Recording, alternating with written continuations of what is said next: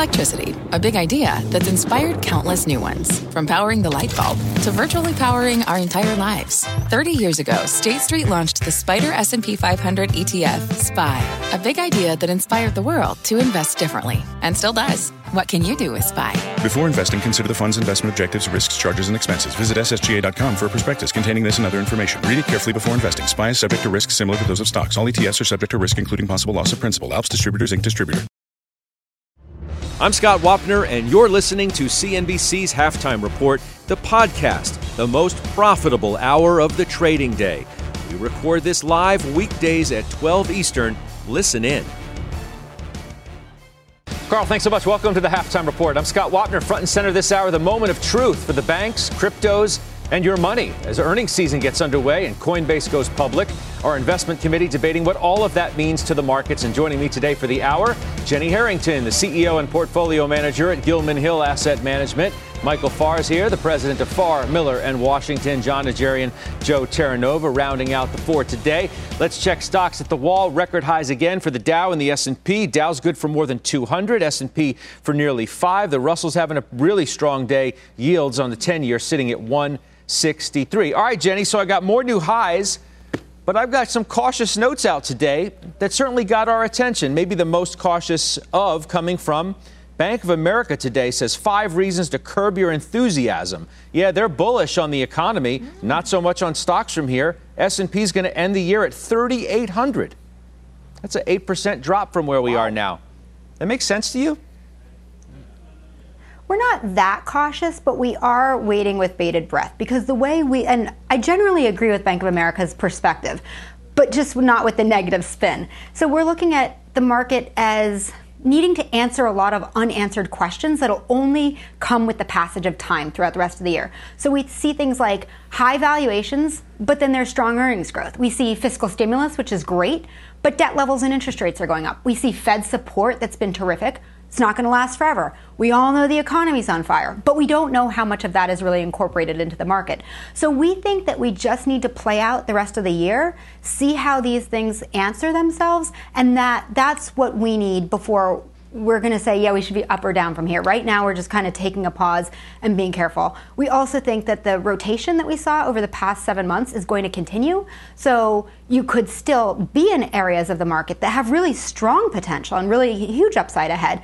You don't need to have no return just because the overall market might plateau or back off. So, Joe, Savita Subramanian is the author of this note today. By the way, she's going to be on the closing bell, so she can answer for, the specific things that she says here. She says sentiment is increasingly euphoric. She says valuations are lofty. Stimulus is at its peak. And they believe the market has overly priced in good news. So let me just ask you straight up. Is it time to be cautious or is it time to be bullish? I had said towards the end of March that we were going to see technology experience a little bit of a rebound recovery into earnings. We're seeing exactly that. I think on the other side of that, the view does become a little bit cloudier. Scott, let's understand the Federal Reserve's balance sheet has grown by 6% so far year to date. What's the S&P up? 10.5% year to date. So is the Federal Reserve balance sheet going to continue to grow? The economic optimism does not suggest that it should. And I think at some point we are going to be talking about a Federal Reserve balance sheet that will actually begin to pause. And at that point, I think equities and risk assets will pause with it. But everybody's been bullish lately, Joe. I mean, no, you haven't said that to me lately. I've got the Fed chair. He's been on TV a couple of times, whether it was with Sarah Eisen or on 60 Minutes. I mean, he's dovish. Jeremy Siegel comes on and says we're in the third inning. There's nothing to even worry about until the Fed first signals it's going to do something, and that's not coming between now and the end of the year. Now we're getting cautious. This sounds like a different tone. So, Joe. So what I'm communicating to you is what the risk is for the market and the reasoning behind why we would see a pause on the other side of earnings. If the economic strength continues, if the economic optimism continues to be reflected both in consumer and corporate activities, I don't see how the Federal Reserve can continue to grow the size of its balance sheet. And there will be a point of reckoning at which, if the Federal Reserve needs to communicate that they will pause the growth of the balance sheet Risk assets will pause at that time as well. It will ultimately be a pause that refreshes, but that to me is the risk on the other side of earnings in an environment that you are correct, Scott. I've been communicating. It is sunny skies. It's incredibly calm, and it's incredibly favorable to be invested in risk assets. All right, I'm just making sure, because you have been saying it's sunny lately, but then you threw in the cloudy word, so I was wondering if you changed your view. Michael Farr, bullish or cautious? That's what I want to know. It does seem like a growing number of people were on the same side of the boat, whether it was Siegel and other bulls who have come on the air and suggested that stocks have a long runway before we even need to worry. Do you agree with them, or we have problems? Yes, absolutely, Scott. I mean, both are right, okay? I mean, both are right. Valuations at our all-time highs, so you should be a little bit cautious. But frankly, we've never seen anything like this. We've never seen this kind of monetary stimulus. $900 billion in December, another trillion, 900 billion, and now 1.9 trillion, and now a new stimulus package and a reopening and a Fed that's still buying, as Joe was saying, and increasing their balance sheet, and a Fed that continues to be dovish. We've never really seen this much gunpowder being thrown at the fire at any point before. So I don't see really how you can bet against this market. To that extent, I'm bullish. I'm actually a little more bullish, frankly, with the cautionary messages out today from the banks. I would be very worried, from what I've been watching from banks for 35 years doing this, if the banks were coming out saying, you got to buy. That would really worry me as markets make new highs. Well, I mean, a lot of them have, markets right? I mean, these are climb. A lot of them have. These notes to me seem somewhat new. That all of a sudden everybody's getting all cautious. Well, we've been through this period, Scott. You know, for the last 2 weeks of a quarter, there's no news because everybody's being quiet before they release earnings, and markets don't know what to do. And I think that includes the market strategists who work at the banks. That they are being cautious now creates the wall of worry that markets can continue to climb. Should you be cautious? Yes. But you're looking at earnings for the S&P up 24% this year and forecasts for earnings to increase 17% or so a year for the next couple of years after that. This is a very tough market not to own, but I think you have to be very particular about what you own and know your stocks, because we're seeing this rotation into value. You guys have been talking about it all year. You've been right on Halftime Report, given that guidance. But we've also, John, had a resurgence in momentum and growth, right? I mean, we talked about the growth ETF hitting new highs, and the NASDAQ 100 has hit new highs. So, yes, there was a valuation, a move to value. But growth stocks have done quite well lately. Are we supposed to be cautious because it just feels good to say, that, you should be a little cautious? Or, John, is there real reason to be, because there's a lot of optimism out there, right, with what lies ahead? Growth is going to be tremendous in the economy. Earnings are going to only improve. Now, I'm sure there's good news already baked in. The question is how much, and we just don't know. Exactly. Just like we didn't know how much was baked in with Goldman Sachs and JP Morgan this morning, Scott. I mean, those numbers were blowout numbers. To see $1 billion beat, whether it's fixed income and trading or whether it's a different part of their business. The only thing this morning that we got that was at all cautionary was, and it was revised by Jamie Dimon himself, even though it wasn't off the cuff, the release said that, they will be challenged but in the loan side of things. And then he, in his conference call this morning, pulled that back, Scott, and said, well, challenged might not have been the right word. But clearly, there are banks that are challenged by what is going on right here. And Goldman Sachs and JP Morgan hit it out of the park in almost every metric. The exception, of course, was Jamie Dimon. We'll get to the banks in a minute. We'll get to the banks in a minute. Don't front run me on that. We'll get there in a second. All right, I won't. By the way, okay. Speaking of Goldman today actually has a trade that they would put on for the current environment, and it's right in your wheelhouse. And I wanted you to talk about it. They recommend that investors buy the May 21st 4,100 to 3,900 put spread to hedge diverse U.S. equity positions ahead of instead of reducing their equity length by 25%. What do you think of that put spread as a hedge, Doc? I think it's exactly, Scott, what you and I talked about last week when 50 Cent, that trader that buys those out-of-the-money puts that are approximately a 50 cent call option, that, of course, moves, the VIX does, inverse to the market. So the Goldman trade is exactly that. Let's do some protective strategies. I don't think that's dumb at all. I think that's a very prudent strategy, and you have it on for basically almost 6 weeks out into the future with that May timeframe, Scott. Carries you through earnings and all the rest. Here's the, is the glass half full or half empty, Scott? 3 weeks ago, Germany was woefully behind in vaccinations, and many of us that wanted to travel overseas thought, damn, there goes our summer vacation. But they have quickly caught up, and now they're vaccinating at almost the same pace, not in the millions of people, but of course we're a much bigger country, but the similar pace to the United States. That's as of this morning. That's the glass half full, Scott. Now the glass half empty is the cautionary things we're hearing and the fact that we've got this $100+ billion valuation. Maybe it's even $150 billion valuation over there at Coinbase. So frequently when you have such a big offering, you do see some liquidity pulled back from the rest of the market. And if you don't have as many buyers in the rest of the market, Scott, just look at what's happening right now in many of those stocks that are exposed to crypto. Look. Riot, blockchain, Marathon, and the like. I mean, I could go through the list and it's just bang, bang, bang, bang, bang.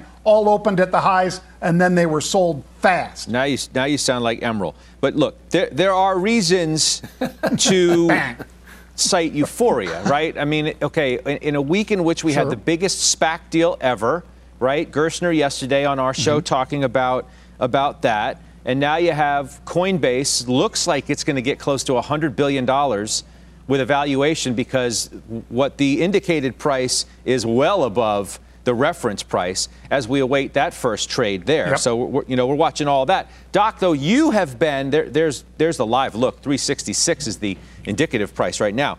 You have arguably been the most cautious of late on this program, right? You've said you were looking for a pullback. Your trading actions sort of followed your words. Does that still reflect where you are? Yes, sir. And it's not because I don't see the same things as Jenny or Mike or Joe. I do. I see a lot of good things out there, Scott. But because of where we are, in particular with the VIX and that trade that you just detailed from Goldman Sachs, which is basically the other way to play the VIX, is with an S&P put spread rather than buying calls in the VIX. I think that it behooves us not to be in stocks right now, but to be in call spreads and or protective put spreads, because you're setting a limit to how much risk you're taking on. When you buy calls, when you buy stock, you have the whole downside of the company when you buy that. So when I'm bulled up, that's when I'm more in stocks and I'm selling calls. Right now, premiums are cheap. They've been the cheapest we've seen in over a year. And for that reason, I want to be in those calls, Scott. And so to answer your question directly, yes, I'm still cautious, even though I cited that good news out of Europe that I hope spreads from Germany to the rest of the continent, that we start seeing those vaccinations pick up. And if we do, that's, again, part of the global cycle instead of just the U.S. Being the baton leader. We can have some other people carrying some of that as well. The headline from you then is going to be, it behooves us not to be in stocks right now, that you would rather be hedged through options. Yes, sir.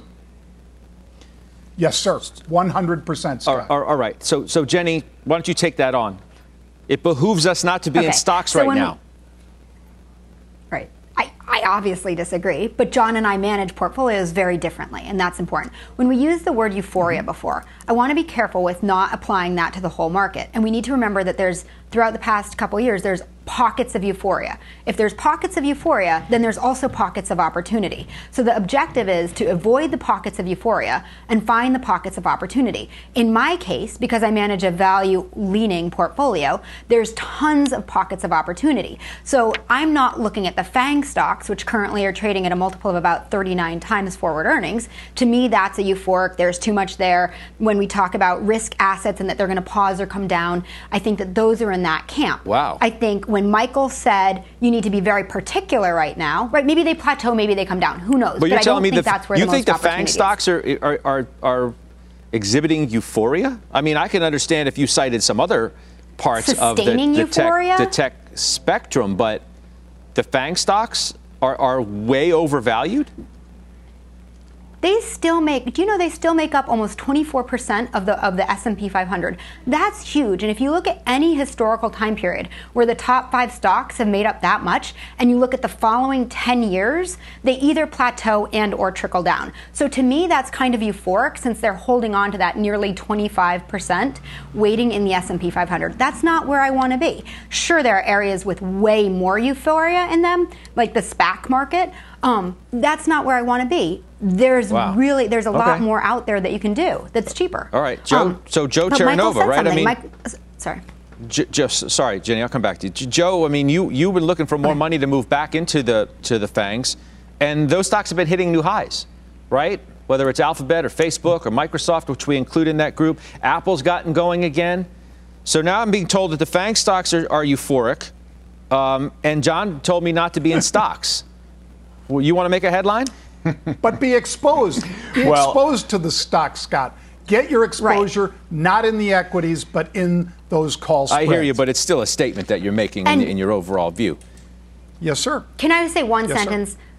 Do what Michael said, which is be particular about what you own. I think that's the real key. Be particular. Joe? Okay. So I own Apple, I own Microsoft, I own Alphabet. There's times, and I think what we do well on this show is we communicate when there are times to kind of put your foot on the gas pedal and really accelerate. And I felt that was the moment in March to do it. I think as we come into earnings, maybe you want to take your foot a little bit off the gas pedal. I would liken it to being on a ride in Disney and sitting on a ride in Disney and having someone next to you say, okay, here comes a really big drop or here comes a dangerous turn. I understand that. I set expectations. It doesn't mean I get off the ride. I'm not moving away from Apple. I'm not moving away from Microsoft. I'm not moving away from Alphabet. I believe in their business for the long term, and I think this is the right climate. I think, though, on a day where we are having an IPO for Coinbase and we are introducing cryptocurrencies as potentially a traditional asset, Scott, it just makes me think about one thing, and that's liquidity. So through the first 3.5 months of this year, we are up 10%. Over the next 3.5 months, if I'm going to set expectations for myself, is it reasonable to believe that we're going to go up 10% in the S&P? Probably not, given the economic climate and given the fact that the Fed would have to extend the growth of their balance sheet above $8 trillion. What do you mean the economic climate? I don't see that as realistic. What's wrong with the economic climate, right? It's as sunny as you can see, the economic climate right? is overwhelmingly strong. It's overwhelmingly strong. So you're just point. So you're just in the camp. You're just in the camp that the Fed's going to be pushed to act, and then that's going to ruin the market. That's where we're at. I think you have to have the expectation and be realistic that at some point liquidity, which is growing exponentially and nourishing all these risk assets, at some point that is going to experience a pullback. And when that does, you're going to see a moderation in pricing for assets themselves. Right. It does not mean you don't want to be invested. But I think that moment's coming a little bit sooner than we think. All right. That's what I was trying to get to. It's like the other part I get. No kidding, right? I mean, at some point, the Fed's going to take its foot off the gas. Jeremy Siegel said exactly that, too. But until they do that, he's not worried. Now, I'm not saying his view is going to be right, but I'm just suggesting that until the Fed actually signals that it's doing anything, because it's quite the opposite. It's fully 180 at this point, right? Powell hasn't said anything to even make you think that he's thinking about doing anything. And he said as much, if not in his exact words or whatever.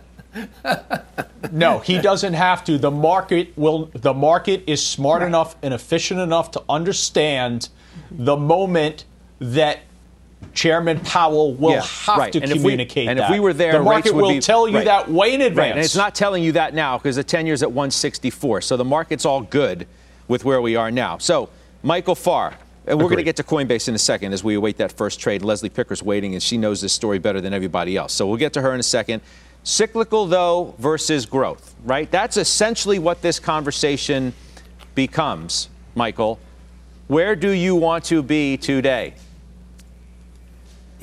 Well, I think you want to know what balance sheet you own and know why the company is going to be able to increase earnings and increase their sales and increase their share of TAM. I think that you have to look at that. I think there's a little bit more of a breakdown here, though, Scott, that we ought to address with some of these tech stocks. There's a great article on CNBC.com. Beware the strategy of buying unprofitable tech stocks. Bernstein warns. Great on CNBC.com. Says that there's like a third of all the tech stocks without earnings trading over 15 times earnings. There's a sector of tech that doesn't have anything underneath it, and the prices continue to soar. I look at PEG ratios a lot like Jim Lebenthal very closely, right? So we want to see if there's real earnings growth with some of these FANG stocks. I think a lot of them are still reasonably priced, though a lot of the cyclicals, I think, will provide you a more solid opportunity to navigate a pullback that's clearly going to come, but it'll be temporary. All right. Well, just as we're having this conversation about the Fed chair, Steve Leisman has breaking news from Jay Powell. Steve? Was it just coincidence, Scott, that you were all over the Fed chair while he was speaking? I mean, that's a good coincidence. Here we go. The Fed chair saying that raising rates before 2022 is highly unlikely. He's in a conversation right now at the Economic Club of Washington with David Rubenstein. He says changing rates is not time-based. It is, quote, outcome-based. And we're going to talk about that in a second. He says they're going to keep rates unchanged until the economy meets a three-part test. Let me give you that three-part test. Recovery in labor market is effectively achieved. Inflation reaches 2%, and it's on track to run modestly above 2% for some time. He says we don't just want to hit the base of it. We want to be up there and at that 2% for a while. So 2%, you get there, that's not going to be a trigger for the Fed to hike. Asked about the debt and the deficit, he says now is not the time to prioritize the deficit. It's on an unsustainable track long term, but not in the short term. And for all you fixed income folks out there, the Fed is undecided at this point on whether it will allow the balance sheet as it did back in 2018 to actually run off. He did say that the sequence of events will be to reduce or gradually reduce when they get around to doing this. They meet that test of substantial further improvement, that they will meet that test of reducing the balance sheet and then going to zero new purchases, but undecided if they'll let the balance sheet go down. Initially, they're saying, Scott, they will reinvest. So they're thinking about this stuff, but no imminent action at all. Powell very much sticking to his line that there's nothing about the economy right now, either the inflation numbers or in the economic numbers or in the fiscal spending side, that's causing him to change his tune very much. Scott? He might as well just introduce himself from now on until something changes. Hi, I'm Jay Powell, and I'm dovish. Right? Because, I mean, there's no reason to believe that he's anything but, based on the comments with Sarah and the comments that you just said, even as some tried to parse his comments on 60 Minutes as he was somehow growing hawkish. I didn't get that. No, I don't know who would. I didn't hear that particular parsing, Scott. I don't see it. I think he's been very consistent about this. I think the thing that would cause Powell to change his tune would be, essentially if the song changes, if you will. And that is that if the economic numbers start to come in much faster than anticipated. Remember, Scott, if we do 1 million jobs a month, we still got to do that 8 times to put the people who have lost their jobs back to work. If we were to have several bigger or hotter than expected inflation numbers, we'd have to do that for a while to get to 2%. Right now, the argument in the bond market, if you will, is whether or not the Fed hikes at the end of 22 or sometime in 2023. That's a year off, Scott. That's a lot of patience. So Two things have happened that I think are critical. Powell has convinced the markets that inflation is probably going to be temporary and that the Fed is going to look through this. But I think the markets, Scott, have also independently come to that same conclusion. The Fed and the markets, the consensus of the markets, do not disagree on this critical point as far as I can tell. Yeah, well, the market would be reacting far differently if they did. Steve, thank you, as always. Steve Leisman, our senior economics reporter. Let's move to Coinbase now. Still awaiting the first trade. It goes public today with that direct listing on the NASDAQ. Leslie Picker following the action ahead of that first trade. It's going to be a huge valuation because we had the last indication we had was around 365 or so. Yeah, and I'm told by sources close to the process, they're expecting it to open in about 20 minutes or so, give or take, maybe about 15, 20 minutes from now. You can see there the indicative price, $374.50. That is just shy of the high for where that stock traded in the first quarter, which was $375, according to the prospectus. Now, that implies a valuation of about $100 billion for this company. So if you take the market valuation for ICE, the owner of the NYSE, the New York Stock Exchange, and combine that with the NASDAQ, you still don't really get a $100 billion valuation. So, I've been chatting with some investors about this. How do you feel about, where this thing is looking like it's going to open up? Are you comfortable at these levels? Are you buying into these levels?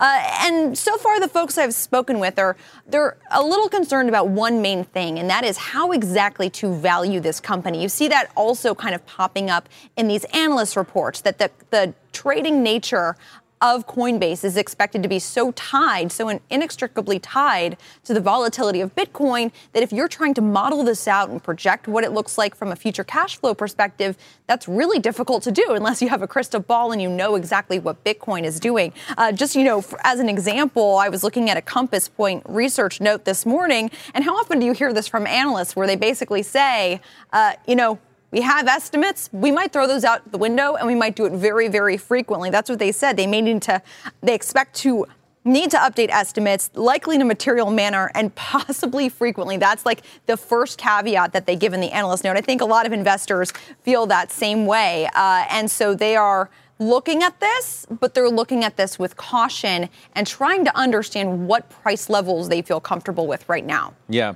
Stay with me, if you would, Leslie, because Joe Terranova, who's always out there looking for growth and quality in the same cocktail, says you'd be a buyer today. You'd buy Coinbase today on the open market. I would. I'm interested to see where their valuation is going to be. First of all, I think you need to look at this in terms of it being a transaction exchange more similar to the CME, which is derivatives based. That has a higher valuation than both ICE and the NASDAQ itself. But this is a moment in which institutional money, which never wanted to basically directly touch Bitcoin, they're now able to touch Bitcoin indirectly through a more traditional vehicle, and that vehicle is now the toll booth that is being publicly listed in the form of Coinbase. So I think a lot of capital, Scott, has hidden out, whether it's in Tesla or in Square or in GBTC, trying to indirectly get that institutional exposure to Bitcoin. I wouldn't be surprised to see some flows of capital come out of there in a very transitory nature. But this is the opportunity, and this is a very powerful moment for cryptocurrencies to become more of a traditional asset class. This is further expanding out the infrastructure that's going to introduce ETFs. And I view this from a transaction capacity for presenting the exchange itself as a nice vehicle for institutions to indirectly touch Bitcoin. Let me just be more specific. I should have just asked you this directly. So will you be a buyer today? I will be a buyer today, somewhere around the 3.25 or below area. I'm a little bit concerned about having to pay higher, but that doesn't mean that I won't. I want to see how it trades initially. I have an order in to buy at 3.25. Oh, okay. I realize I'm probably going to have to raise that a little bit. And I want to see how it trades. I want to see what the volume is, and I'll use discretion in terms of getting in. And the positioning that I'm going to take is going to be a small one, but it's a way to get the exposure I haven't been able to get to Bitcoin. And Leslie, I wonder, how indicative Joe's comments are to what you're hearing from other investors across the street. Yeah, I think people that I've spoken with, some of them, when they give their price targets, it's a little bit below where Joe was mentioning at 3.25. I've heard people say, they'd be interested in buying in closer to 300 levels. But that said, I think he's right about the fact that people see this as a way to get exposure to crypto without having to change, their various contracts with LPs, with other people. In order to do that, it's a much easier way. You've got a listed company on the NASDAQ stock market. What's interesting about this process is that they've done the direct listing route, so they didn't have to and chose not to go around and speak and market the deal to institutional investors. They're basically, the way that these direct listings work is anyone can buy shares when this begins trading. There is no preferential treatment for institutions, and I think that calls into just the ethos of this whole company. Over 90% of their trading volumes are done by retail investors. Retail is the bread and butter of what Coinbase is right now. Now, they have a plan to expand to institutional investors, but it'll be interesting to see how that's reflected in the public markets today as well. Jon Najarian, you're our crypto aficionado, if I could call you that. What do you think about Coinbase? Are you buying in? No, Scott, I'm not. But that's not because I don't believe in the company. I truly do. And for comments comparing, for instance, NASDAQ and CME even, and lumping 2 or 3 of them together and still not getting to the valuation that Coinbase is, that's the problem that some of us have. But what I'd point out, Scott, is several things. Number one, last year they did $1.3 billion in revenue. They've already done $1.8 billion in revenue in the first quarter of this year. So the growth is there. Number two, securities lending. We all know that, people that have stocks and lend them out, that's big business. People that have coins to lend, Coinbase is one of the largest. Binance is the biggest. Coinbase is right up there with that lending practice where they can lend those and make a fortune on that. So when you're looking and saying, well, if I wanted to compare it, for instance, to the CME, is the CME both an exchange and a broker? Because this is. You buy the coins there. They get all of those assets and so forth. And Leslie, I'm not saying you're wrong. You're a great reporter, but I believe that the institutional number is way north of 10% on Coinbase right now. When I read through the S1, that's what I found, was that their Coinbase Pro and their side that really goes after institutions, Scott, is growing by leaps and bounds. And then you've got data and all the rest. I mean, this one is like taking one of the best brokers on the street and putting it together with an exchange so that they can do all those things I just mentioned, SEC lending, the interest on margin and all the rest. Scott, this thing is a behemoth. And about 20% of my assets right now are in a host of digital assets, everything from Bitcoin to Doge. And I love that activity that you get over at Coinbase as well as the others. Leslie, let me give you the last word. I want to take a break after that. I want to make sure we're back to get the first trade, in which I'm sure we'll hear from you again. Les? Yeah, well, what I think is fascinating about this one is it's the largest direct listing that we've seen at $100 billion by market value. That is above and beyond what we've seen with Palantir,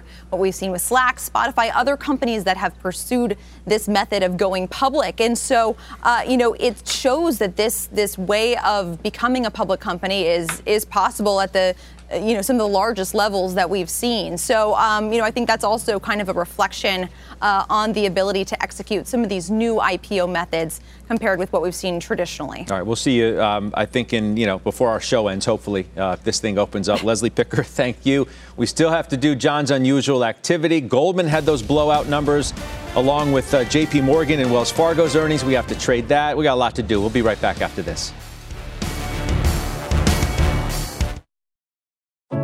What does it mean to be rich? Maybe it's less about reaching a magic number and more about discovering the magic in life.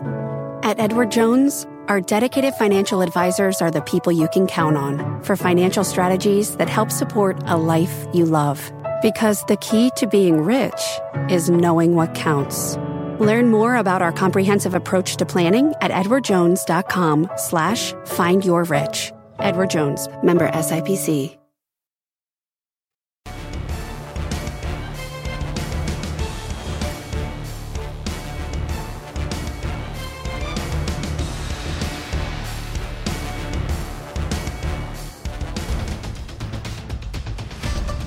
Welcome back. I'm Rahel Solomon, and here is your CNBC News update at this hour. The Minnesota police officer who fatally shot Dante Wright during a traffic stop will be charged with second-degree manslaughter. County prosecutors made the announcement just 3 days after the incident and following a third night of protests. President Joe Biden will say that the September 11th attacks cannot explain why American troops are still in Afghanistan 20 years later. In a little under 2 hours, Biden is expected to lay out a timeline for U.S. troop withdrawal ahead of the 20th anniversary of 9/11.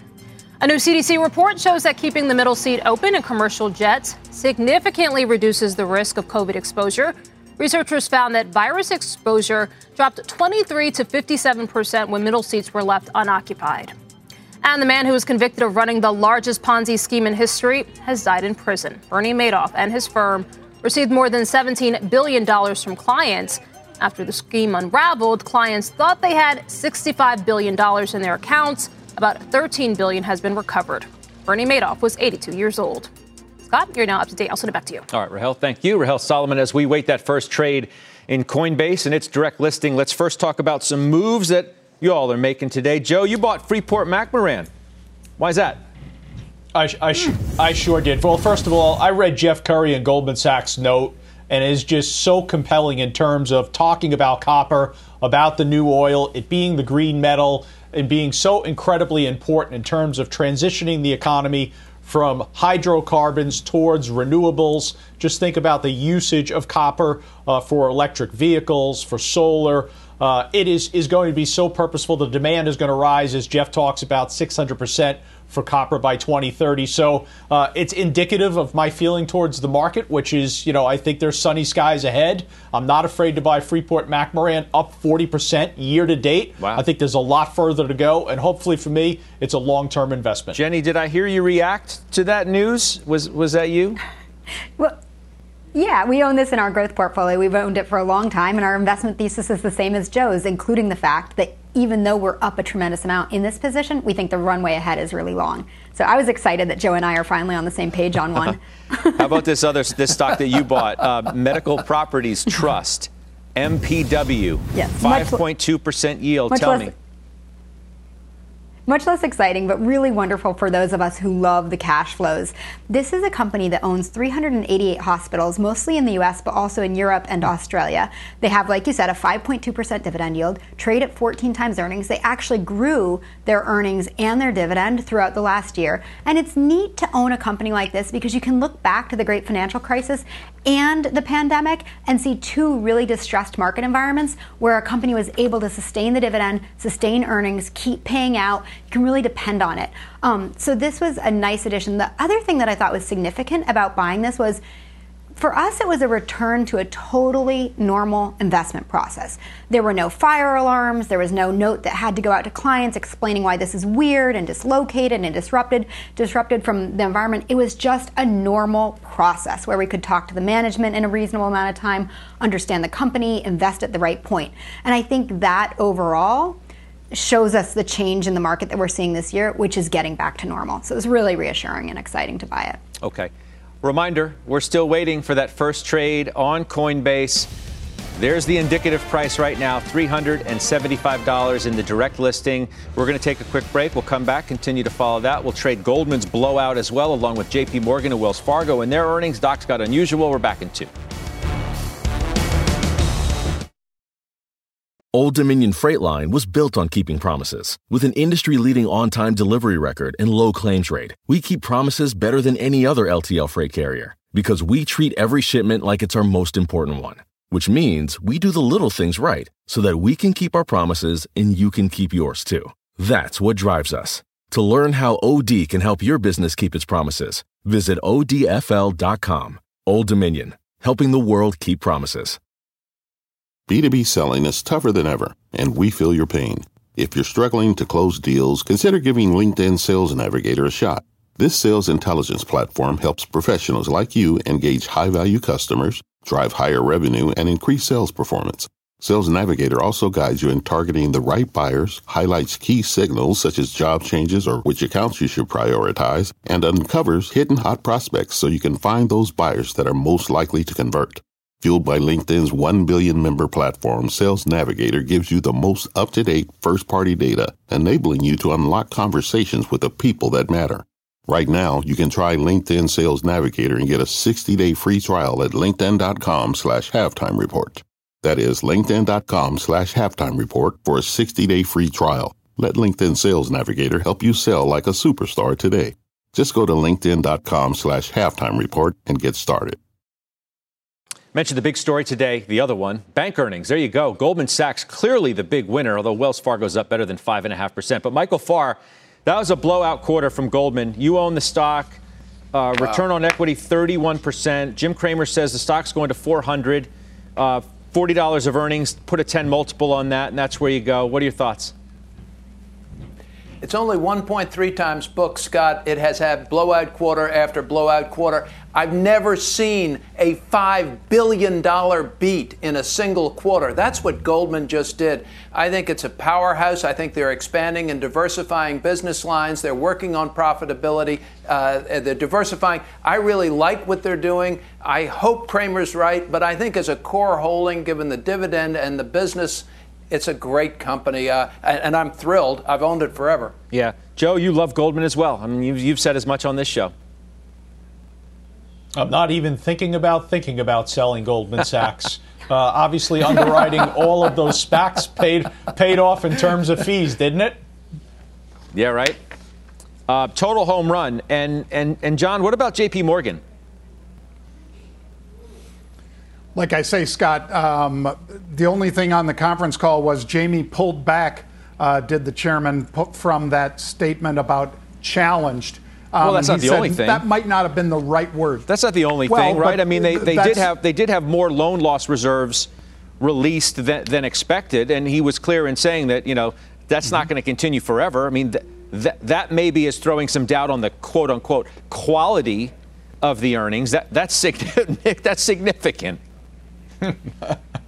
Right, it is. But the numbers were also really significant, Scott. Sure. I mean, the multi-billion-dollar beats that Michael talked about and so forth, they were present over there at J.P. Morgan as well. And, you know, now it's a question of both those firms, of course, avoided any of the problems with Archegos. Both of them continued to grow their book to the affluent markets that they serve. Obviously, J.P. Morgan extends that through the credit cards and the rest. And just, I think you got to own some J.P. Morgan, which I do, but I aggressively write calls. We're at 164 in the 10-year right now, so I think that's plenty, but I think we're likely to see that steeper yield curve kick in again, Scott, over the next several months, and I think that's another reason to continue to hold both stocks. Stock's up, as is JPM, 20.5%. Year to date. All right, we're going to take another quick break as we wait for that first trade from Coinbase. There it is, $375, the indicated price. We're back right after this.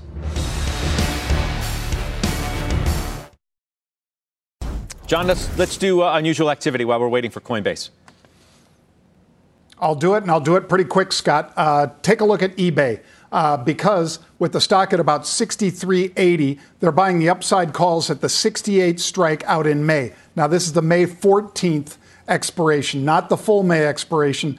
Nonetheless, it does carry you through earnings, which are about the 28th of April, Scott. I'll be in this trade probably for the next 2 to 3 weeks, and I really will stress that I buy the at the money and sell higher. I don't necessarily buy those 68 calls. Second trade, HWM. This one, stock's just shy of $33, and they're aggressively in here buying July, much further out in time. July 35 calls. I bought these 33 calls, and I'm selling upside calls against it. That one I'll probably be in for most of the next 3 months, like the upside of both of these, Scott. Okay. John, thank you for that. We will take a break. We'll come back as we await Coinbase.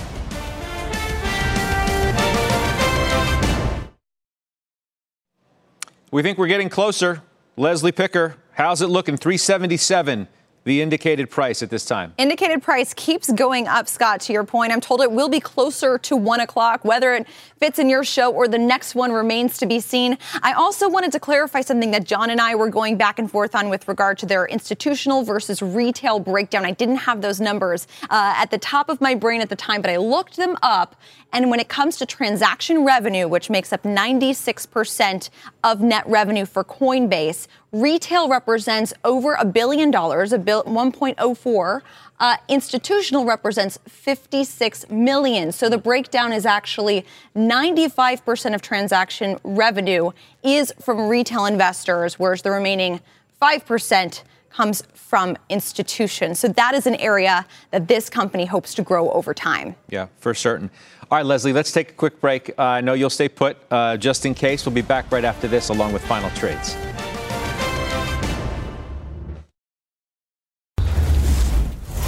All right, guys, let's do final trades as we still await Coinbase. Jenny, what do you have for us?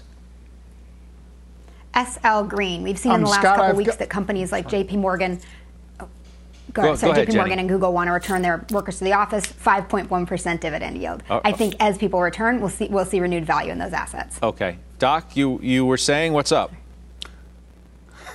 Sorry about that, Scott. You cut out partway through, so I didn't hear the voice. PLBY. They're doing NFTs with the Winklevi and their nifty gateway. I think that's enough to drive this one higher. I bought calls. Joe, quick. Marriott, I expect it to take out 160 in the near term. Michael? Jenny says be particular and safe. I like Pepsi before the earnings here. Market multiple growing and a great dividend, almost 3%. Jenny, we are waiting Coinbase, and Joe said he'd buy it today, albeit at a little bit of a lower price. Now it's $380, which is the indicated price. You're going to get about $100 billion valuation for this company.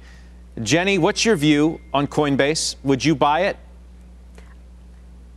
No way. I'm in the John Najarian camp, but it's a great story. But I don't buy stories. I buy numbers. And the numbers here are illogical. They're saying their total addressable market is 3.5 billion people, everyone who uses a cell phone. That's ridiculous.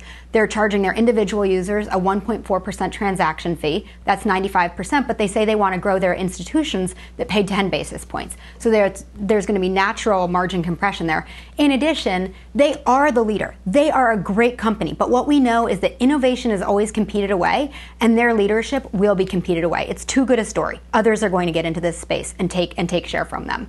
So the numbers don't make sense for me, so I'm out. Well, the numbers that matter most right there, the indicated price of $380, that was off of a reference price of $250. You are looking at a valuation about $100 billion. It is a historic moment for cryptocurrency, no matter how you slice it. That does it for us. The exchange is next. You've been listening to CNBC's Halftime Report, the podcast. You can always catch us live weekdays at 12 Eastern, only on CNBC. Earning your degree online doesn't mean you have to go about it alone. At Capella University, we're here to support you when you're ready. From enrollment counselors who get to know you and your goals, to academic coaches who can help you form a plan to stay on track. We care about your success and are dedicated to helping you pursue your goals. Going back to school is a big step, but having support at every step of your academic journey can make a big difference. Imagine your future differently at capella.edu.